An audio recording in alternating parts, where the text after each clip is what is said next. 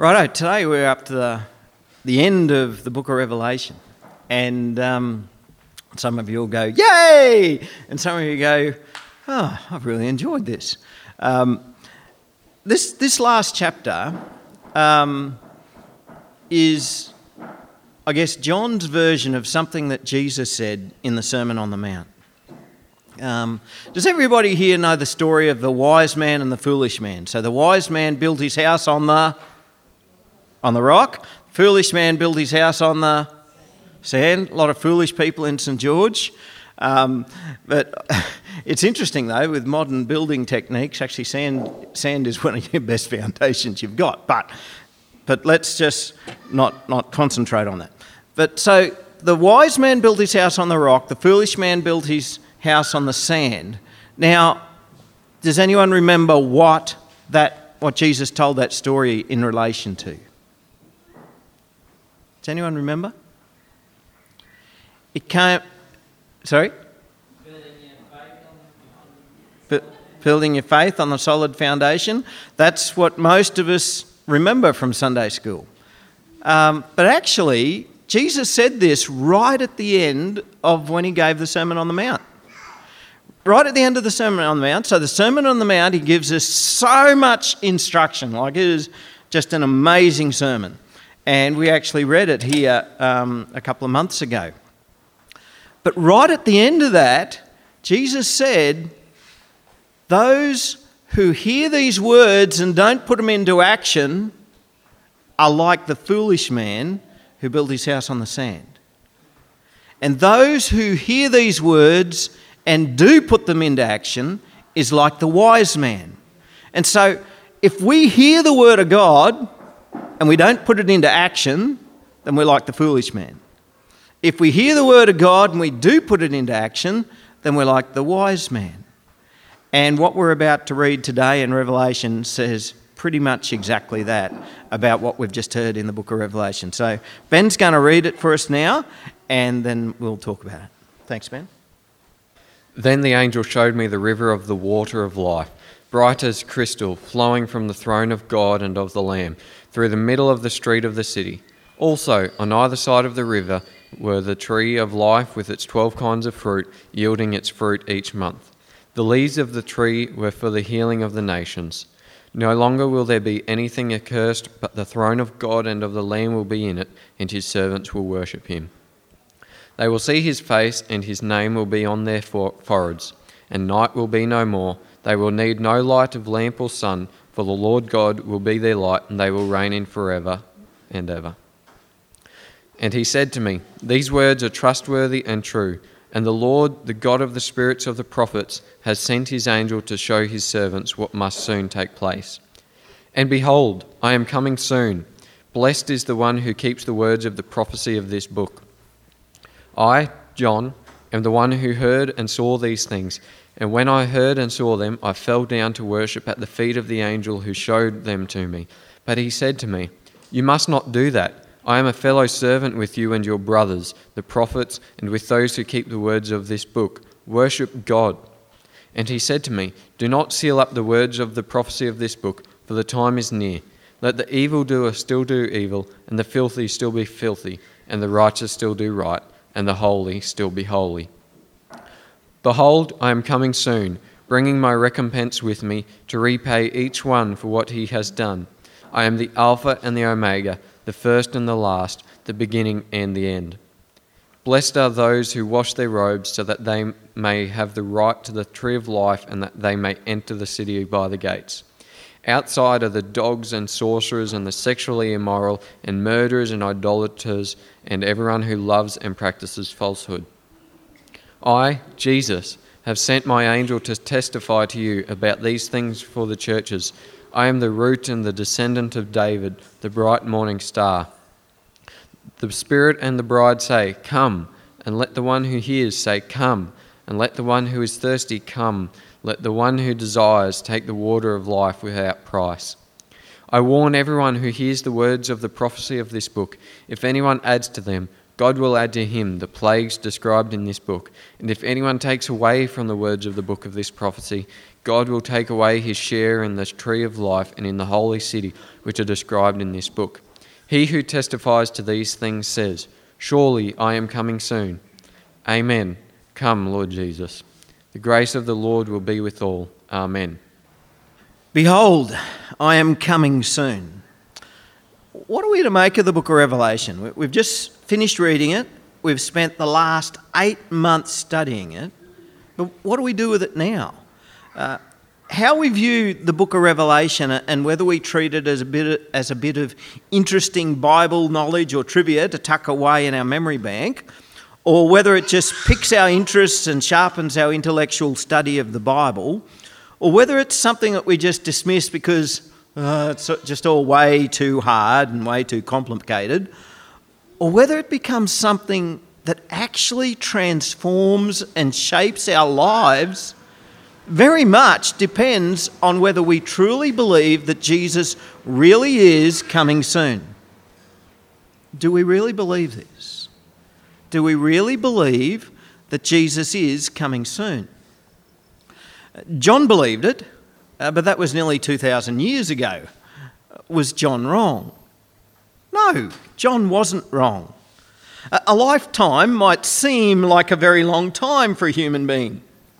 For goodness sake, an hour seems like a long time when you're trying to upload something to the internet. 2 minutes seems like a long time when you're waiting for your dinner to heat up in the microwave.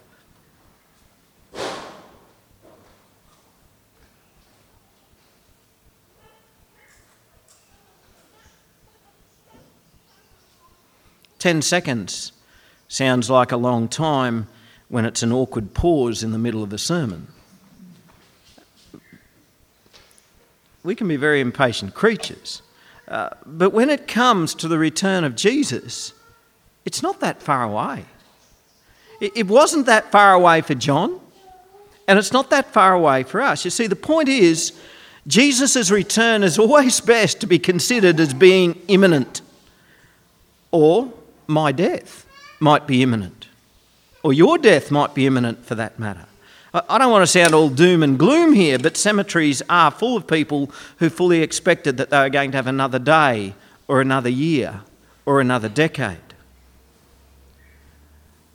Jesus told a lot of parables, And a number of these parables were ones that he told about how he would be a long time coming. And because he was a long time coming, there would be some who would cease to be vigilant. They would cease to be ready for when he did return. And so they were caught out, weren't they? The bridesmaids ran out of oil in their lamps. The owner of the house fell asleep and his house was broken into. The servant got drunk and started mistreating the other servants, and wasn't he in trouble when the master of the house returned? These are all parables that Jesus told to warn us to be ready, to warn us to continue on being faithful and to continue on being righteous, because Jesus is coming soon, but he would be a long time coming. See, we don't know the day. We don't know the hour, but we live in the full expectation that it could very well be this day. It could very well be this hour that Jesus returns, because he is coming soon. And because Jesus is coming soon, of this book of Revelation, this is what he says: "Blessed is the one who keeps the words of the prophecy of this book." What does it mean to keep the words of the prophecy of this book? Well, I reckon it means 3 things. Firstly, it means don't throw the book of Revelation out. Keep it, study it, digest it. We were told right at the beginning that we would be blessed by reading it and we would be blessed by hearing it. But hearing it counts for nothing unless we keep it.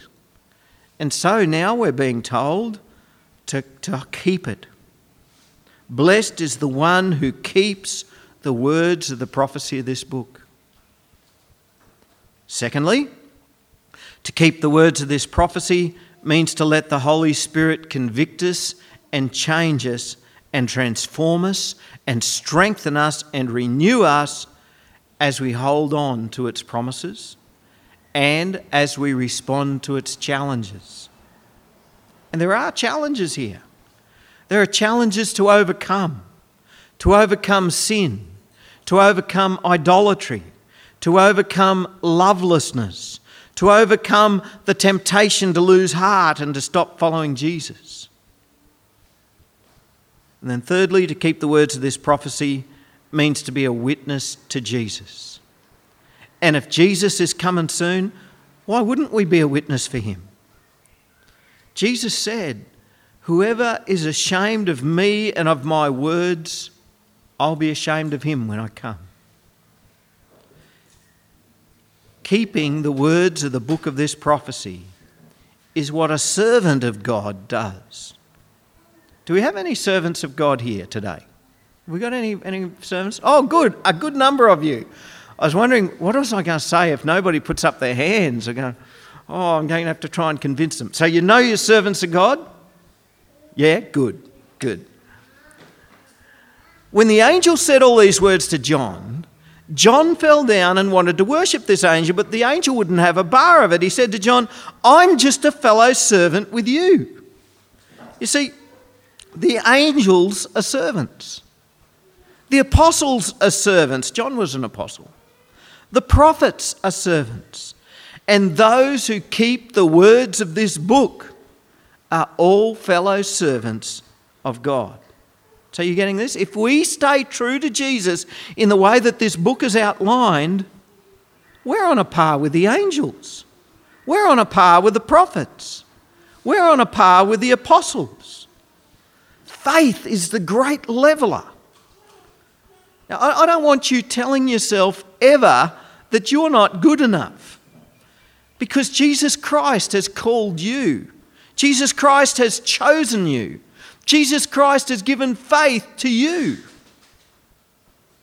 And while you continue faithfully following Jesus, you have a very high status, a very high calling of being a servant of God. This is something which is very important for us, to be a servant of God. So we know it's wrong to worship angels. It is wrong to pray to angels. It is wrong to elevate any man or any woman of God to become some kind of hero to be worshipped. We live in the era of celebrity worship. People of the world do it. You just got to see the news items and magazine items that we just worship celebrities. But Christians can be just as bad. We almost worship celebrity Christians. Oh, I know so-and-so, he's a great preacher, and yes, we know him, and Christian singers, whatever.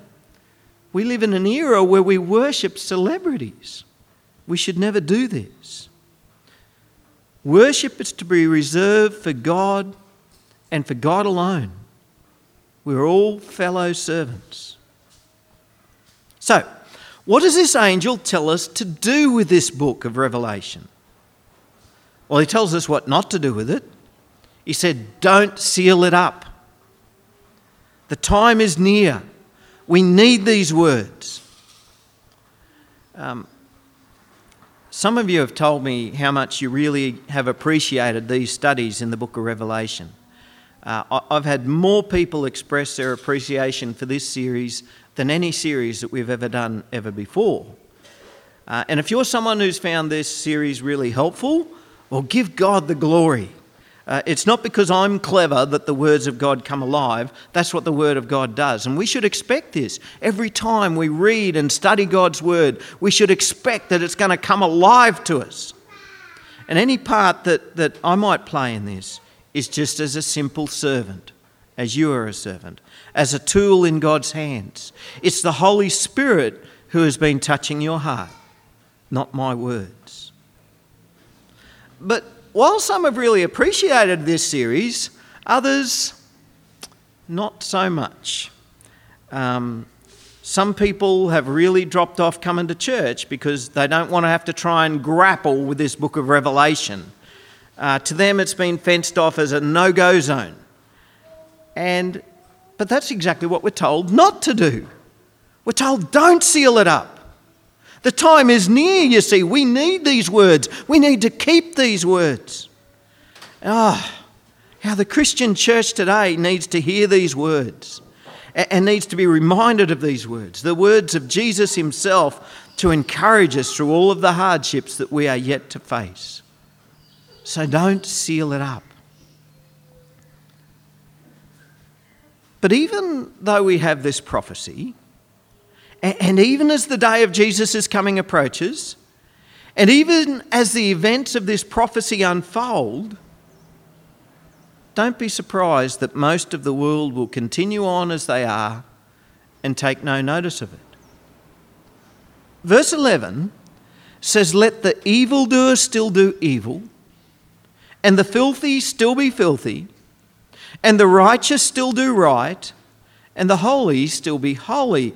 Now, I don't know if you noticed this or not, but this is not merely a statement of fact. It's not simply an analysis of the way things are. It's a statement of intent. It's a statement of God's intent. And you might find this a little bit troubling, but it is God's intent that the evildoer will still do evil, and that the filthy will still be filthy.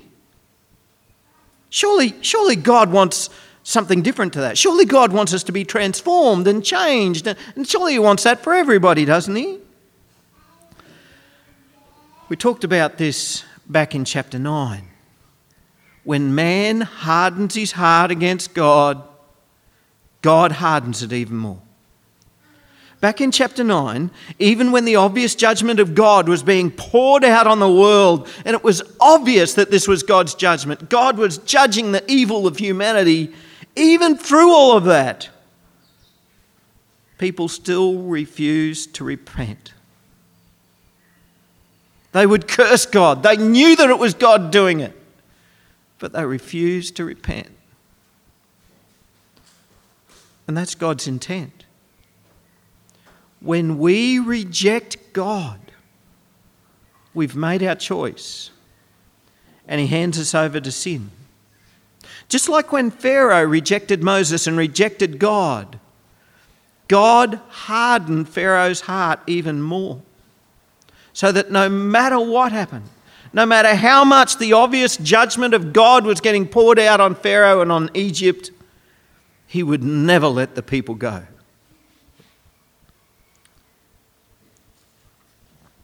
You know, when some people argue against the whole concept of grace, and you know what grace is, don't you? Undeserved forgiveness, the forgiveness of God which we just don't deserve. Sometimes their greatest barrier to faith may be expressed as something like this. Are you telling me that if Adolf Hitler had asked for forgiveness, and that if he yielded to Jesus Christ as his Lord, that he would be forgiven? If he became a Christian before he died, would God have forgiven him and taken him to heaven? Of course, the answer to that is yes. The grace of God is big enough to forgive Adolf Hitler, should he repent and yield to Jesus as his Lord. Yes. The blood of Jesus is powerful enough to wash even his horrendous sins away, if he repented of his sins and bowed before Jesus as his Lord. But it's a moot point because he didn't. Hitler rejected God and he embraced evil, and God handed him over to his sin of demonic proportions. His heart was hardened against God, and God handed him over to sin. This is what the sort of stuff we're reading about in verse 11. Let the evildoer still do evil, and the filthy still be filthy. Don't be surprised when people don't repent, and when most people don't turn their hearts towards God. Rejoice that God will be glorified in the destruction of the wicked, just as God will be glorified in the salvation of the righteous. And so God's intent is that those who reject him will continue to follow the evil of their heart until the day of judgment. So that gives a pretty important thing here. It's pretty important that we don't reject God. But I want you to notice also God's intent for the righteous. For the righteous, it's a matter of being and doing. It's a matter of believing in Jesus and doing righteous acts. It says, let the holy still be holy. Right? We know we're only holy because of what Jesus has done for us on the cross. I don't want you to confuse this with any kind of idea of being saved by our works. None of us can be saved by doing good works. None of us can make ourselves holy. It's just impossible because we are forgiven of our sins. A true disciple of Jesus will then do good works. They will live a life of righteousness. Let me underline two words up there. Do and be. You got another slide there? If your faith is all do, I've got to do this, I've got to do that, and I've got to do this good deed, and I'd better not do that bad thing, and I'd better not do that bad thing. If your faith is all do, then you're acting as if you're saved by works. But if your faith is all be and no do, then you've swallowed the whole easy believism thing. It's a modern heresy that says you don't have to do any good works. All you have to do is believe in Jesus and you have an irrevocable ticket to heaven. That, my friends, is a lie of the devil. Being a disciple of Jesus is about being and doing. You are holy because of the faith that you have in Jesus Christ. And Jesus has washed you and Jesus has made you holy. But because you are holy, what you will do is live righteously. Be holy, do righteousness. And so even right here in the very closing words of the Bible, we're being told yet again that the holy will do righteousness. How we live matters. What I do and how I treat others matters. Which is why it then says when Jesus comes, he'll bring with him recompense. Recompense, that means reward, wages. He will repay each one for what he has done. The evil are going to get their just deserts, and so will the righteous. You know what that means? Our salvation is demonstrated by our good works. If good works are missing from my life, then that means there's something not complete about my salvation. It's a heart problem, you see. When someone loves Jesus, they'll love others. When someone has been blessed with the gift of grace and salvation, they'll demonstrate that same grace and love and forgiveness to others. And if love and grace and forgiveness are not evident in my life, then I've got a heart problem. And there's something not complete about my salvation.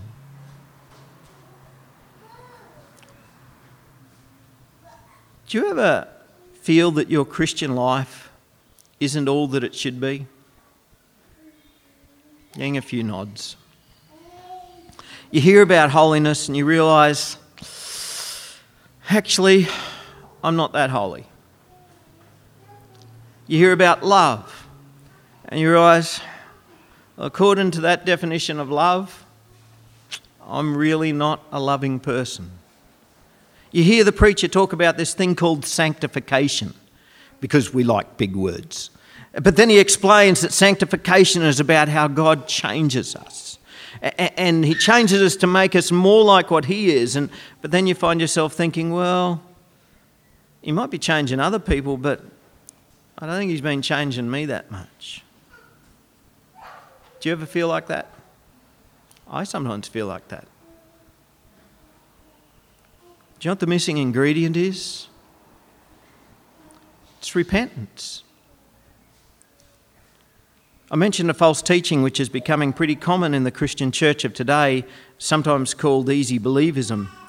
And a common teaching of easy believism is that you only ever have to repent once.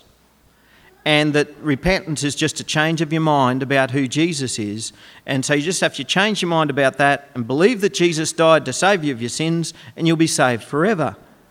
Now that's what it teaches, but the fact of the matter is repentance is a daily action.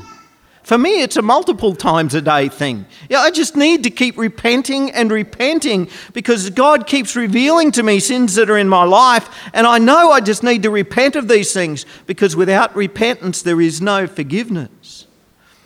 Verse 14 says, "Blessed are those who wash their robes so that they may have the right to the tree of life and that they may enter the city by the gates."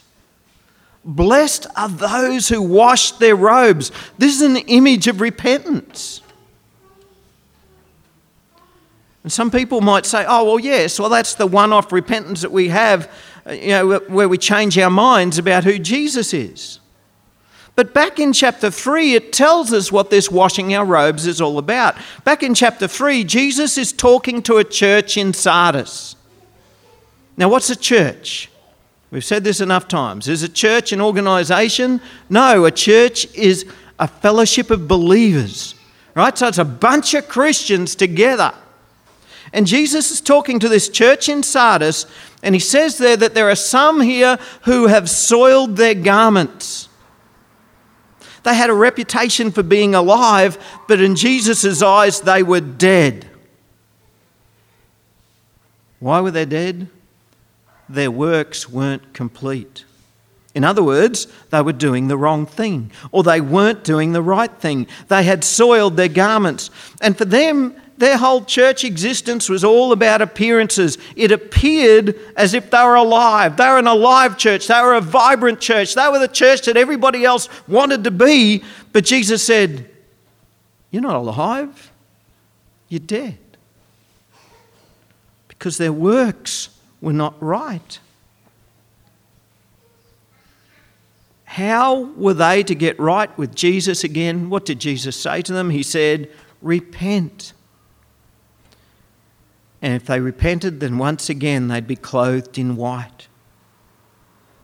Only those who repent and wash their robes have the right to the tree of life. Others will be excluded. Verse 15 gives us a few examples. It says, outside are the dogs and the sorcerers, the sexually immoral, the murderers, the idolaters, and everyone who loves and practices falsehood. There is no place for duplicity in the kingdom of God. Duplicity is where you claim to be a disciple of Jesus, but your actions are not at all the actions of somebody who is following Jesus. They're very un-Christ-like. And the list here that it gives isn't a complete list. There's just a few examples. And it starts out with the dogs. Now, dogs, some of us love our dogs, but the image of dogs in biblical literature is dirty animals, okay? So the dogs is just a euphemism for dirty things. Sorcerers. Think of those who continue to dabble in the occult, whether it be spiritualism or contacting the dead or astrology or New Age practices or yoga or Tai Chi. They'll be excluded. Then there's those who are sexually immoral. The scriptures are pretty clear. God's plan for sexual activity is a marriage between a man and a woman, and that's it. Everything else falls under the description of sexual immorality. And those who don't repent of their sexual immorality will be excluded. Murderers will be excluded. But remember, Jesus told us that even hatred in our heart reveals a murderous heart. Idolaters will be excluded. An idol is anything that we set above God. And everyone who loves and practices falsehood will be excluded. False teachers, false prophets. But anyone who is false, people who like to claim false tax returns, claim things off the business that are really for personal use, that's falseness. Pretending to sort of be someone we're not, that's falseness. And anyone who is false will be excluded. When Jesus returns, there will be nothing false about his kingdom. So, how do we respond to this? Those who wash their robes will be saved. Right, so those who repent will be saved. Those who continue in their sin will be excluded. So what do we do? Well, first of all, we have to repent of our sin and get right with God. Is that where it ends, though? Right, so if we need to repent and get right with God, is that where it ends? No, that's not where it ends. We've then got to care about others. We invite. Come. Verse 17 says, the Spirit and the bride say, come. That's the Holy Spirit and the church, right? The bride of Christ is the church. The Holy Spirit and the church are always inviting. Come. Come to Jesus. The gospel isn't a blessing that we want to keep for ourselves. It's not something we want to hide away so no one can see it. It's something we want to invite everyone. Come. We need to share this with the world. And then it says, and let the one who hears say, come. You know, you don't have to be a Christian for 30 years and graduate from Bible college before you're qualified to invite people to Jesus. In fact, most often, and from what I've observed, most often the very best evangelists are brand new Christians. It says here, let those who hear say, come. You've heard the invitation. You must have heard the invitation because you've responded to the invitation and you've given your heart to Jesus. Now, if you've heard the invitation, was it a simple invitation? Can't you now share that invitation? You know what you responded to. You responded to the fact that I'm a sinner and I need a saviour. So now we need to invite others to Jesus. And let the one who is thirsty come. Let the one who desires take the water of life without price. The good news of the gospel is that the deepest needs of every sinner, the deepest needs of everyone who is lost, the deepest needs of the lonely and the destitute and the hurting, the deepest needs of those who we would think are even past it, their deepest needs will be met with Jesus. But only if they thirst for it. Only if we thirst for it will our deepest needs be met. And only if we come with a humble and broken and contrite heart. And the grace of God is free. There's no price to be paid. Jesus has paid it up already. It's paid in full. Jesus nailed to the cross. So that's pretty much the book of Revelation. It now ends with a warning, a promise, and a blessing. I warn everyone who hears the words of the prophecy of this book. If anyone adds to them, God will add to him the plagues described in this book. And if anyone takes away from the words of the book of this prophecy, God will take away his share in the tree of life and in the holy city which are described in this book. Right? That's a warning against false teaching. It's a warning against false teachers and false prophets. Some people just love to read the Bible with a pair of scissors in their hand. Right? They'll just cut out anything that they don't like.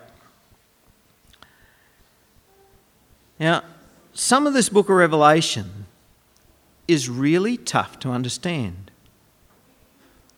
And sometimes through this series I've had to say to you, look, I actually don't know what this means. But that doesn't mean that we should ever cut it out. That doesn't mean we should cut out the bits that we don't understand. Nor does it mean that we should add something else to it so that we can then find it easier to understand. So that's the warning. Next comes the promise. He who testifies to these things says, "Surely I am coming soon. Amen. Come, Lord Jesus." Now, Jesus is coming soon. Is anybody at all excited about that? Yes? Good. Well, give me an amen, come Lord Jesus. Is anybody excited that Jesus is coming soon? Amen, come Lord Jesus. Yeah. And then finally, the blessing. The grace of the Lord Jesus be with all. Amen. The book of Revelation was originally written to be sent on a circuit to 7 churches in what is now known as Turkey. One commentary I read summed up the goal of the book like this. It says, the goal of the book is that God's true people would obey its revelation and be blessed with salvation. That's a simple goal, and I think that summed it up pretty well. That's why I was quoting it now. That God's true people, because there's a lot of people who cling to the church and may even profess to being Christians, but when the rubber hits the road, they just give up on Jesus pretty quick. It's written that God's true people would obey its revelation and be blessed with salvation. And my prayer is that that goal of the book has hit its mark with us, that it's hit its mark with you, and that it's hit its mark with me, that we would keep this revelation, that we would obey it, and that we would be blessed with salvation. Jesus says, "I am coming soon. Blessed is the one who keeps the words of the prophecy of this book." Amen. Let's pray. Heavenly Father, we just want to thank you that Jesus Christ is coming soon. Lord, we do not know the day, we do not know the hour. But Lord, help us to be ready for the day when he comes. Help us to be a people who are ready by keeping the words of the prophecy of this book. Lord, there's a lot of challenges in there. Challenges for us to continue on believing. Challenges there for us to continue on in righteousness. Challenges for us to stand strong even when Satan unleashes all of his fury on your church. Lord, we pray that you would help us to stand strong. Lord, we pray for the areas of the church that are already in parts of the world today coming under such fury. Lord, we ask that you would help them to keep the words of this book. Help them to stand strong. And Lord, we ask that you would search our hearts. And Lord, that you would prepare us to be a people who have a character like yours, to be a people of actions like yours, to be a people who love as you love, and a people who do right as you do right. Keep us, Lord Jesus, and we pray, come, Lord Jesus. We look forward to the day of your coming in Jesus' name. Amen.